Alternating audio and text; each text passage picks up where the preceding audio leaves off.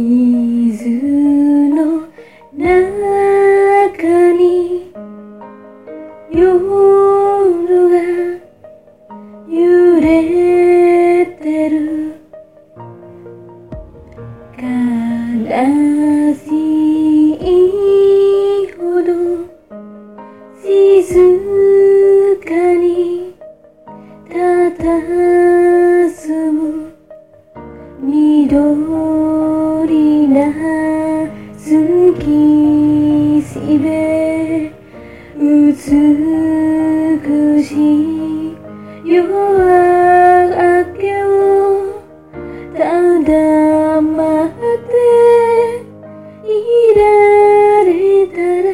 綺麗な心で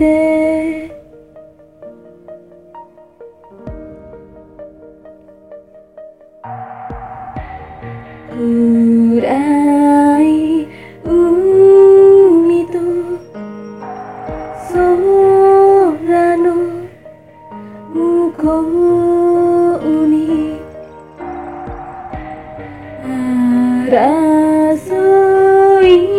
のない場所があるのと教えてくれたのは誰もがたどり着けない、それとも誰かの心の中に水の流れを沈めて不便大地を潤す調べ、今はどこにもなくてもきっと自分で手に入れるの。いつもいつかきっと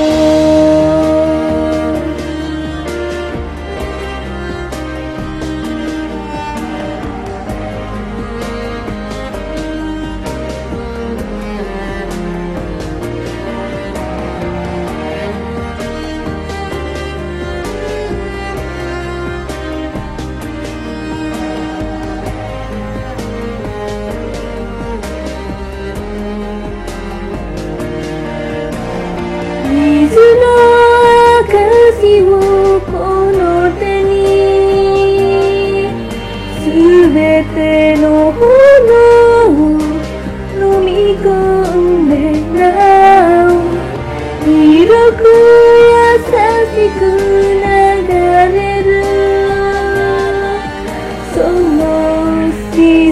けさにたどり着くの。いつもいつかきっと